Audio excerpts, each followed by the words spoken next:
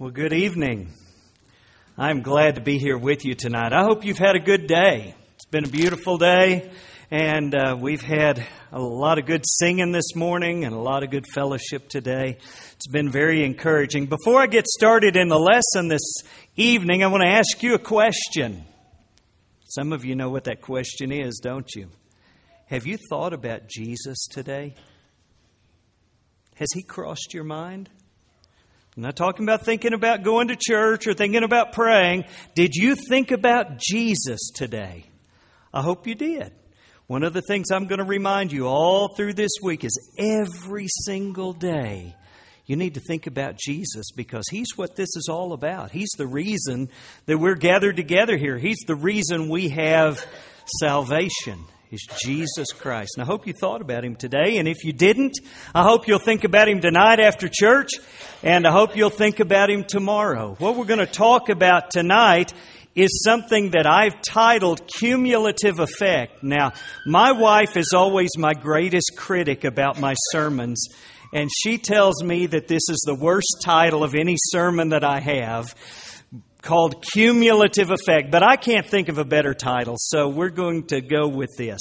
I want to talk about something that is a very important principle, especially for young people to learn. And the earlier you can learn this in life, the better off you're going to be.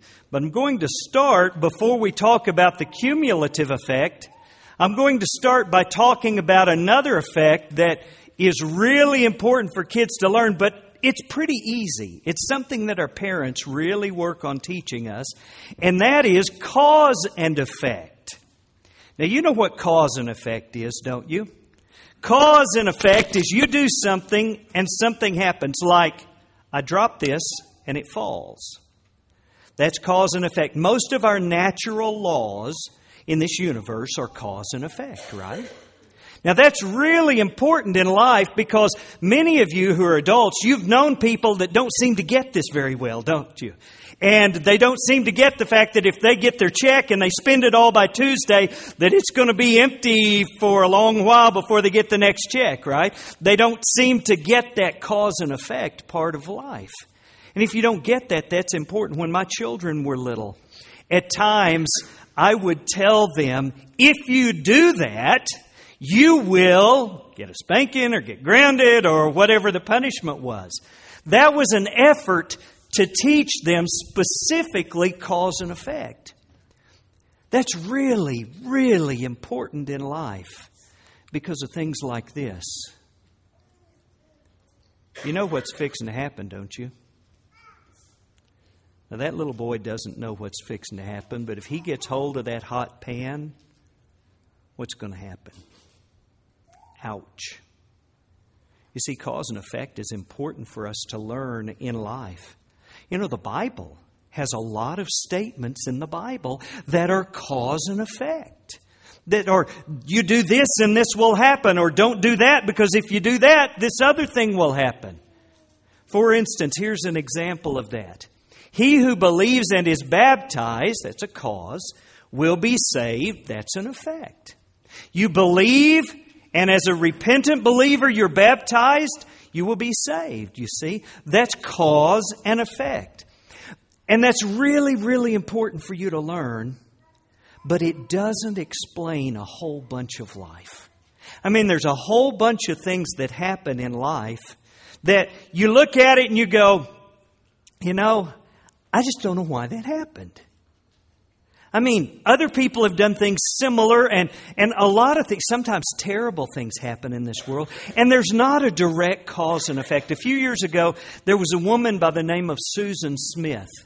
And Susan Smith got on TV, and she was on TV every night for about 9 nights on the news, pleading and begging for whoever kidnapped her children to bring them back. Now, she told the police that she was in her car and someone came up with a gun and they made her get out and they took the car with her children and they disappeared. And she would cry and she would say, "Please bring my babies back." She knew where they were the whole time. She had strapped them in the car and driven the car into the lake. And those two little boys were dead in the lake because of what their mother did. What caused that? You know, there's not a simple answer. There's not a, well, you know, that happened because she didn't take enough vitamin B. I mean, there's not a simple answer to why something like that happens. Cause and effect aren't sufficient to explain a mother who would kill her own children. There was another guy back when I was young that was very popular. Some of you may recognize that picture. His name was Ozzy Osbourne. Okay? And Ozzy Osbourne was a singer, a rock singer, and he had a song that was, I don't know, fairly popular called The Suicide Solution. In the 1980s, there was a young man who's sitting in his room with his headphones on, listening to The Suicide Solution, took a gun and killed himself. Now, his parents burst into the room when they hear the gunshot. Their son is dead. They grab the headphones off and they can see what's going on. They can hear that he's listening to this song by this guy called The Suicide Solution. Now, you know what they did? They sued him for his song, The Suicide Solution. They sued him, and in the lawsuit they said this: your song caused our son to kill himself. And we know that because he killed himself while he was listening to your song that talks about killing yourself. Cause and effect, right? Who do you think won that lawsuit? Do you think the parents won, or do you think Ozzy Osbourne won? You know who won? The parents won. And it was slam dunk. It was an easy case to decide. You know why they lost that case? Because, as his defense said, there were thousands of other children that listened to that song that didn't kill themselves. So obviously this song doesn't make people kill themselves. That's pretty simple, right? You can't claim cause and effect, because every time you drop something, it falls. That's cause and effect. But this is something different. This is something that's more insidious, more complicated. I want to tell you that I believe things like this are much more accurately described by this other principle of life that I call cumulative effect. Now, when I say cumulative, I mean something that accumulates, something that builds up, and you recognize it in some form in life. You see signs like this that say, caution, lead hazard, do not enter work area unless authorized. Why is that? Well, because lead has bad effects on your health, right? Do you remember just not long ago up in Flint, Michigan, they had lead in their water? Do you all remember that? The U.S. government spent millions of dollars shipping water into them and giving everybody water filters and all. Why? Well, because long-term exposure to lead causes liver damage. Do you think taking a drink of just one glass of that water is going to cause a liver damage? Serious liver damage? No. But if you drink it and you chew on your Chinese toys that have lead in the paint, and you do all these, you're around the paint chips and all of these things that have lead in them through your life, if you're exposed to lead over and over and over, it's going to cause an effect, but it's an effect that accumulates slowly over time. I love homegrown tomatoes. Okay? I know some people that don't. But you know, when you compare a homegrown tomato to something they get in the store, they're just not even the same fruit, it doesn't seem to me like. And I live by the old axiom, there's only two things that money can't buy, and that's true love and homegrown tomatoes. I love homegrown tomatoes. We normally plant some tomatoes at my house because I love it. You know, tomato plants, if you want this off of a tomato plant, you got to water it. Now, let me ask you a question. Which drop of water puts the tomato on the plant? I said, well, that's silly. I mean, not any one drop of water puts that tomato on there, right? Can you miss one watering and still get tomatoes? If you couldn't, I'd have never had any tomatoes. Yeah, you can miss a watering. You can miss 2 or 3 waterings, still get tomatoes. You see, the tomato isn't the result of one particular drop of water, but it's a result of the water and the fertilizer and the nutrients and the sun, and it's a result of a lot of things. Whoa. And that was a result of me wiggling around. Let's see if I can fix that. Is that better? Okay, I'll put it in the pocket this time.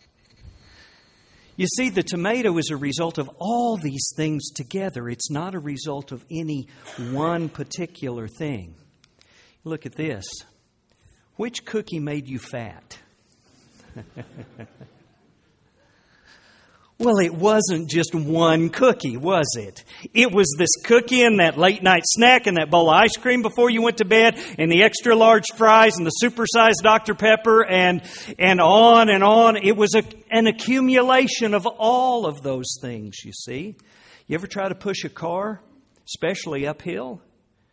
By yourself, that's just an almost undoable task. But if you get a whole bunch of people, they all get together and can push together, and you have an accumulation of all the strength of all the people. You can accomplish a lot of things. Now, why am I teaching you this principle? I'm teaching you this principle because the Bible teaches this principle about spiritual things too. Let me show you a passage in Hebrews.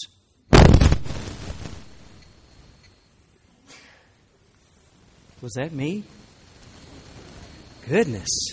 I'm going to have to just stand still, I think. Okay.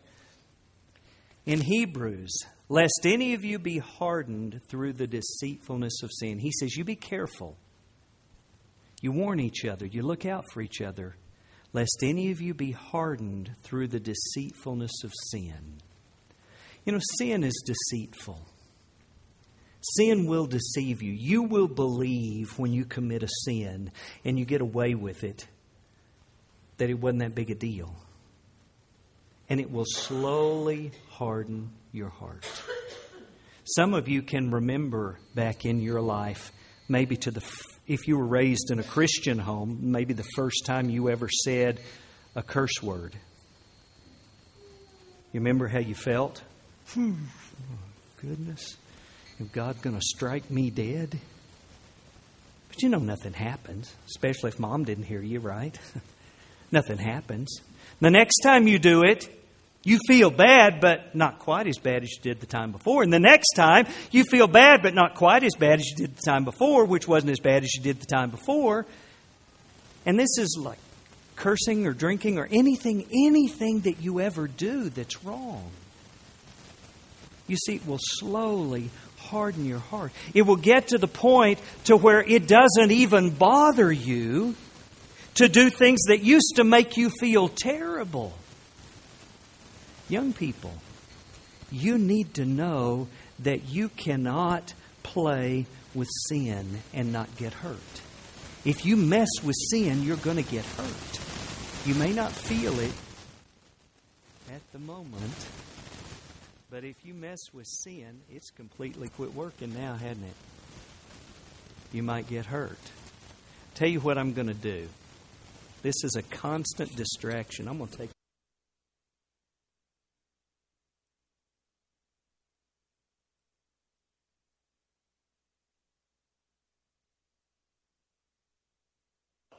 the truth of the matter is, when you mess with sin, it's going to give you trouble.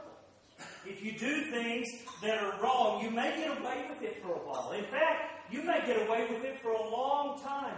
But the Bible says, ultimately, your sins will find you out. You talk to anyone who's an addict, someone who's addicted to, say, alcohol. You know, they weren't addicted after the first swallow of alcohol. They got addicted after they continued drinking alcohol. And ultimately, that hardened them against it. You know, if you drink, the first time you drink, it doesn't take a whole lot to get drunk. The next time it takes just a little bit more, and the next time just a little bit more. And ultimately, you get to where you have to drink a lot in order to get drunk. is the law of diminishing returns, or this cumulative effect. The Bible talks about it in our relationships. He says, make no friendship with an angry man, and with a furious man do not go, lest you learn his ways and set a snare for your soul. He says, you don't hang around people that are angry people. Now the theme of this week is what? You remember? Bad company, right? Bad company. That's what he's talking about here. He's saying, you don't hang around angry people. Why? Well, because you'll learn his ways and set a snare for your soul. You know, if you meet people and you hang around them, and those people are angry, the very first time you go eat with them or something, you're probably not going to walk out of the restaurant going, "Rawr, I'm mad." It's not going to do that to you. But the longer you hang around people like that, you're just going to get to where you're angry. You're angry all the time. You're angry about all kinds of little things because that's what they do, and it rubs off on you. We've all heard about someone that their life got really messed up. And people say, what happened? They say, well, they got to running with a bad crowd. Right? You've heard that. Why? Why does running with a bad crowd give you a problem? Because of the accumulation of that effect. When you're around other people, you get to where you're like the people you're around. There's lots and lots of warnings in Scripture about that. And I know in your Bible studies, there at the home, in the homes you're staying at, y'all are studying these things this week. So we're not going to go through all of them. But suffice it to say that no one is immune from this effect. I know people who've been Christians for years. Something happens in their life, they move to a new town, or their spouse dies, or something in their life situation changes, and they choose new friends, and the new friends they choose are not godly friends. And before you know it, they have learned their ways, and it's set a snare for them. And they walked away, and they're no longer being faithful to God. He says in Deuteronomy chapter 6, these words which I command you today shall be in your heart. You shall teach them diligently to your children, and shall talk of them when you sit in your house, when you walk by the way, when you lie down, and when you rise up. He says, all these things I want you to remember. I want them to be in your heart. And I want you to teach them diligently to your children. I want you to talk about them when you go to bed. Talk about them when you get up. And talk about them all the time in your life. Parents, do you do that with your kids? You talk about God's Word all the time. You bring it up when you're watching television and you see something happen in the TV show that's unrighteous or ungodly. You point that out to your kids and say, that's not right. God says, and tell them what God says. You should. You need to talk about God's Word with them all the time. Do you study the Bible with your children? Do you have family devotionals together and read the Bible and talk about what it means? You should. Somebody says, well, I tell you what, we tried that for a while. In fact, I think it was maybe a whole month that we'd get up every morning and we'd read one chapter out of Proverbs and we'd talk about it, and I couldn't tell any difference. But it doesn't work that way. It accumulates. You see, over time, over years, over lots and lots of hours, lots of different opportunities. I can remember as a young man, my father doing that with me. I can remember hearing him. I was standing there, and some of you may remember Phil Donahue, which was Oprah before Oprah came along. And he had someone on there, and I don't even remember really what all they were talking about. But the stuff they were teaching was the same kind of stuff Oprah teaches. That was anti-Christian, and Dad walked through, and I don't know why we were watching it, but he stood there a second, and he watched him, and he said, "Oh, piffle," which is about as strong a language as my dad ever used.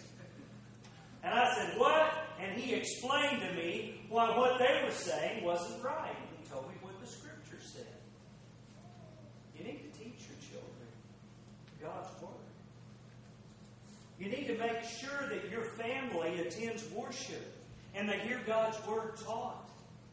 And you know what? There have been a few sermons in my life that I heard, and when I heard that sermon, I walked out and said, that's right, and I'm going to change something, and I worked to change something. Most of the time, it's just an accumulation of stuff that I hear over and over and over and over and over again.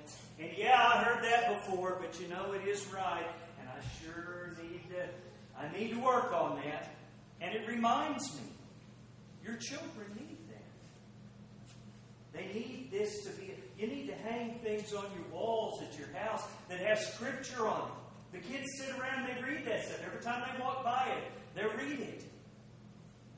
And those things will build up in the heart. Because you see, what you're doing is you're developing in them attitudes. And you're developing in them a way to look at life. You're not just wanting them to do this one thing, but you're developing in them the habit of looking at life through God's lens, the way God looks at life. And what that will do is that will inform and govern the decisions and choices that they're going to make throughout the rest of their lives. Let me give you an example of that. They say that I went to my first revival when I was 6 weeks old, my first gospel meeting. I don't remember that. Okay? I was just a little bitty fella. But I can't count the church services I've been to in my life. My dad's a preacher, and we went to church all the time. Every time the doors were open, we went to church. That's just the way our family was when I was growing up. Now let me tell you, since I've been an adult, there has not been one Sunday morning in my life that I woke up and I felt okay and I laid there and thought, I don't know if I want to go to church today. Why? Because I'm better than other people? No. Just because that's what you do on Sunday. That's just what we did. And I tell you, I could choose to stay at home, but that would be weird. It's not what we do. You build those habits, those patterns, and as a parent, one of the only things you can do are help your children to help make the right choices, the easy ones for your children to make. But that only happens if you're consistent in it. If you teach them diligently to your children. You talk about God. Don't just tell them every once in a while they ought to pray. Every time you sit down to a meal, pray with them. Every morning, every night. Don't just tell them, hey, say your prayers. But pray with them. Now, I know, I'm a dad. I know you get busy in the evening. And I know sometimes it's a whole lot easier to just say, when you go to bed, be sure and say your prayers. I've done that. But what they need is they need you to pray with them. They need that every night. It needs to be diligent in your life. Scripture says in Psalm 15:1, Lord, who may abide in your tabernacle? Who may dwell in your holy hill? He who speaks the truth in his heart. Do you want to abide with God? You need to speak truth in your heart. You know what truth is? Truth is God's Word. And you need to think that way about everything in your life. You need to think God's way about that. And one of the reasons that this is so important to talk about is because your kids get a constant message from the world that's not godly. Constant message. A few years ago, we went to Galveston. And in Galveston, they have this place called Moody Gardens. And they've got these big glass pyramids. You can go in one, and it's a rainforest. You go in another, and they've got an aquarium. And they've got all these neat things. The kids wanted to do all this. One of the things they've got is a movie theater. And they had a movie about dolphins. And all the kids, oh, Daddy, let's go see the movie about dolphins. I finally said, okay, let's go see the movie about dolphins.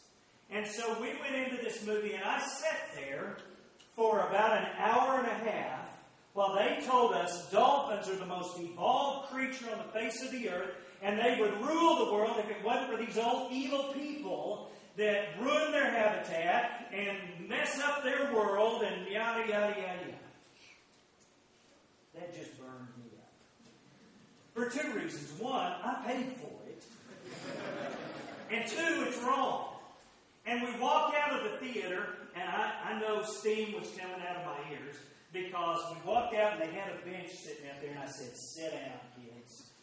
And my wife went, and we talked right then and right there about the creation mandate, where God made man after His own image and told man to have dominion over the fish of the sea and the fowl of the air and the dolphins. We talked about that. You might say, "Well, come on now, isn't that a little bit extreme?" Maybe. I mean, surely you don't think your kids are going to chain themselves to trees and throw blood at people wearing fur, do you? No, I don't think my kids would do that. But I know that they're going to hear that message over and over and over. And somewhere in their life down the line, somebody needs to speak up and tell them what the truth is.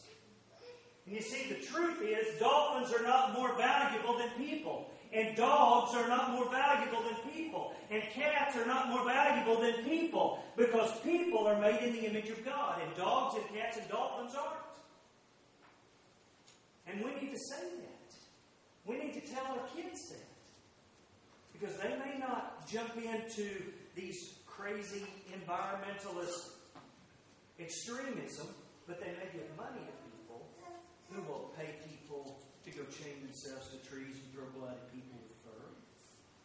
Or, more likely, your grandkids will do things that your kids didn't do. And it will go on. You have to take the chances that you have to speak truth. In every situation, in every case. Jude wrote a letter, and he said, "Beloved, while I was very diligent to write to you concerning our common salvation, I found it necessary to write to you, exhorting you to contend earnestly for the faith." What he says is, you need to speak up for what's right every chance you get. I think you've noticed the direction our culture is going, haven't you? It's not in a godly direction. Christians need to speak up. Now, I'm not talking about being political activists here. I'm talking about speaking God's Word and His truth. I had a friend a few years ago whose wife cheated on him. It was terrible. It was a bad situation in their life. And I talked to him, and he told me what had happened, and he was going to divorce her, and I totally understandably, he had every scriptural right to do that, but I encouraged him to try to save his marriage. Well, he tried, it didn't work. They ended up divorced, and he ended up years later married to someone else. But he's told me at another time since then, he said, "I just want to tell you that when I went through that, you are the only person who told me to try to save my marriage." The only one. Now, as it turned out, it wasn't savable. She wouldn't do what was right, and she wouldn't respond to Christianity, and she continued to run around on it. But what struck me about that is this guy knows lots of Christians. I know I'm not the only one that thought it. But I happen to have a relationship with him that allowed me to tell him that. The reason I tell you that story is this. You may be the only one who ever speaks up to someone to tell them God's truth. What a shame if you don't speak up and tell them. In a loving and godly way, but speak up and tell them. Talk about God's truth. You're encouraged to contend earnestly for the faith. And that's in any place that something contrary to the faith exists. We as God's people, if we won't speak up for the truth, who will? You know the answer to that question, don't you? No one will, if God's people won't. Now, one of the things about cumulative effect is that it appears sometimes to contradict cause and effect. Okay? Let me give you an example of that. If you have a habit of smoking cigarettes, and you're addicted to nicotine. Going and getting a cigarette and smoking that cigarette may make you feel better. It may. It may make you go. And one cigarette won't kill you. But if you continue to do that, it will kill you. Getting a suntan. Suntan might make you feel better. You can lay out in the sun and, oh, you're looking good. Like people to think you're looking good. And there's no measurable effect of one suntan.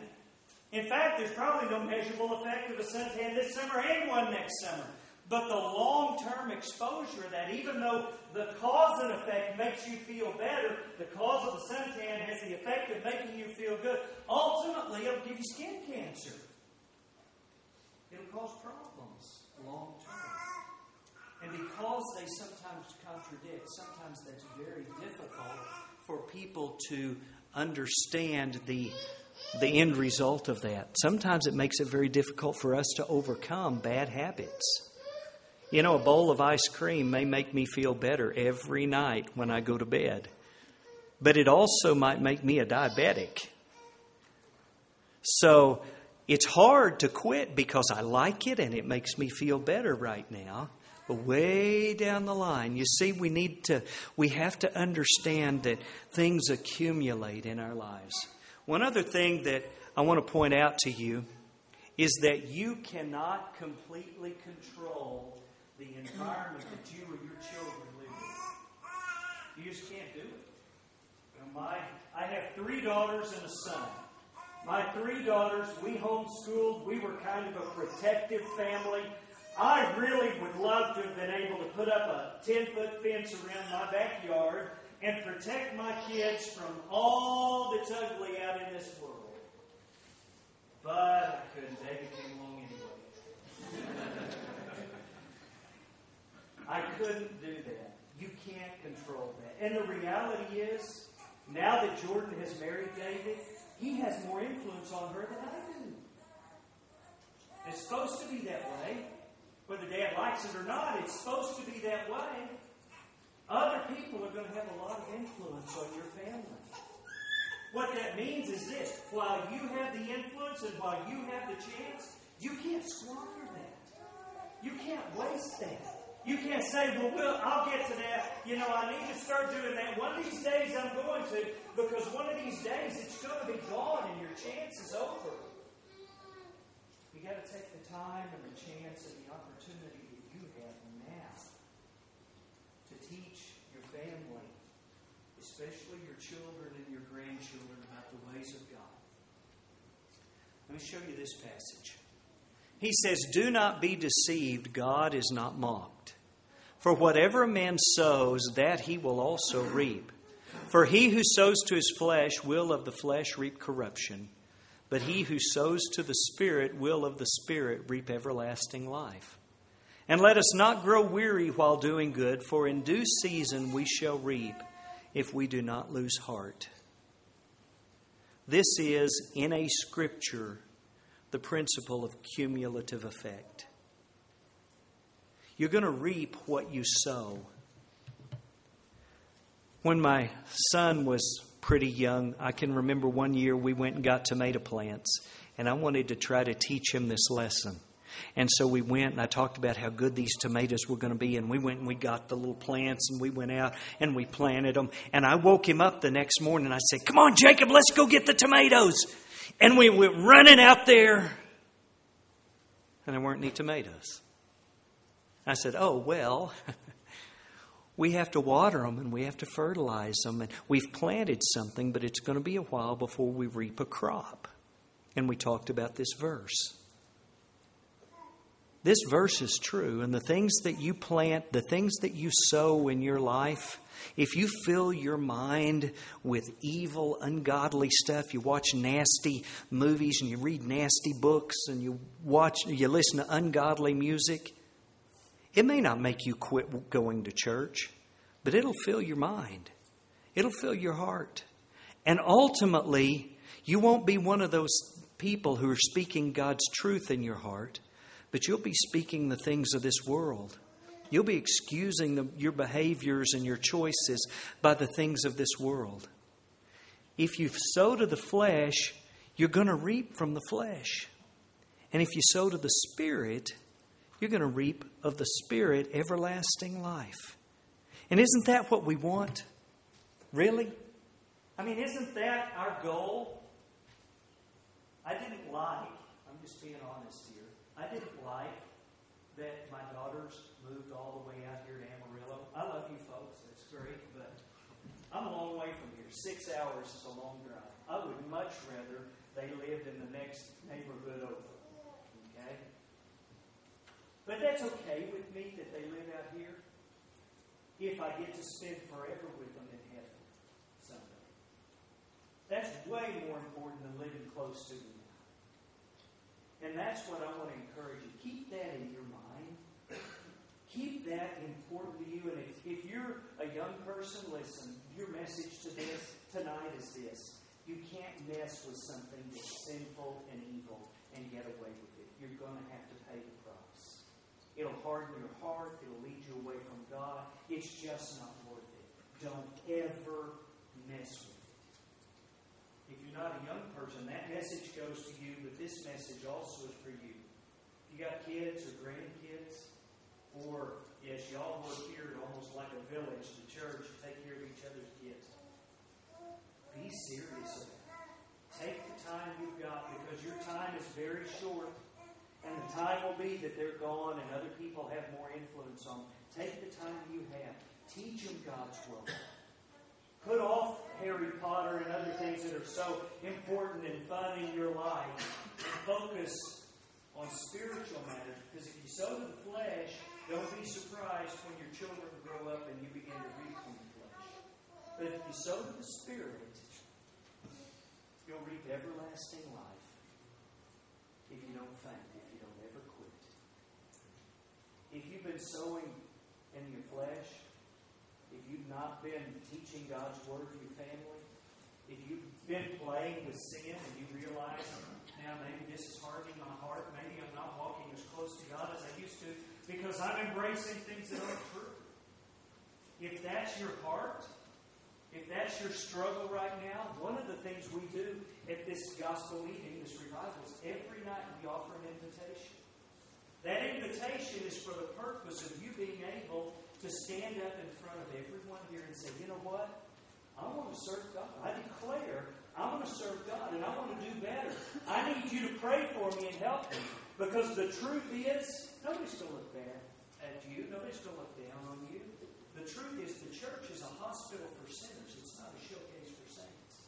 We're all here because we struggle with the same things. And if you need people to help you and stand beside you and lift you up and encourage you and pray with you, that's what we want to do.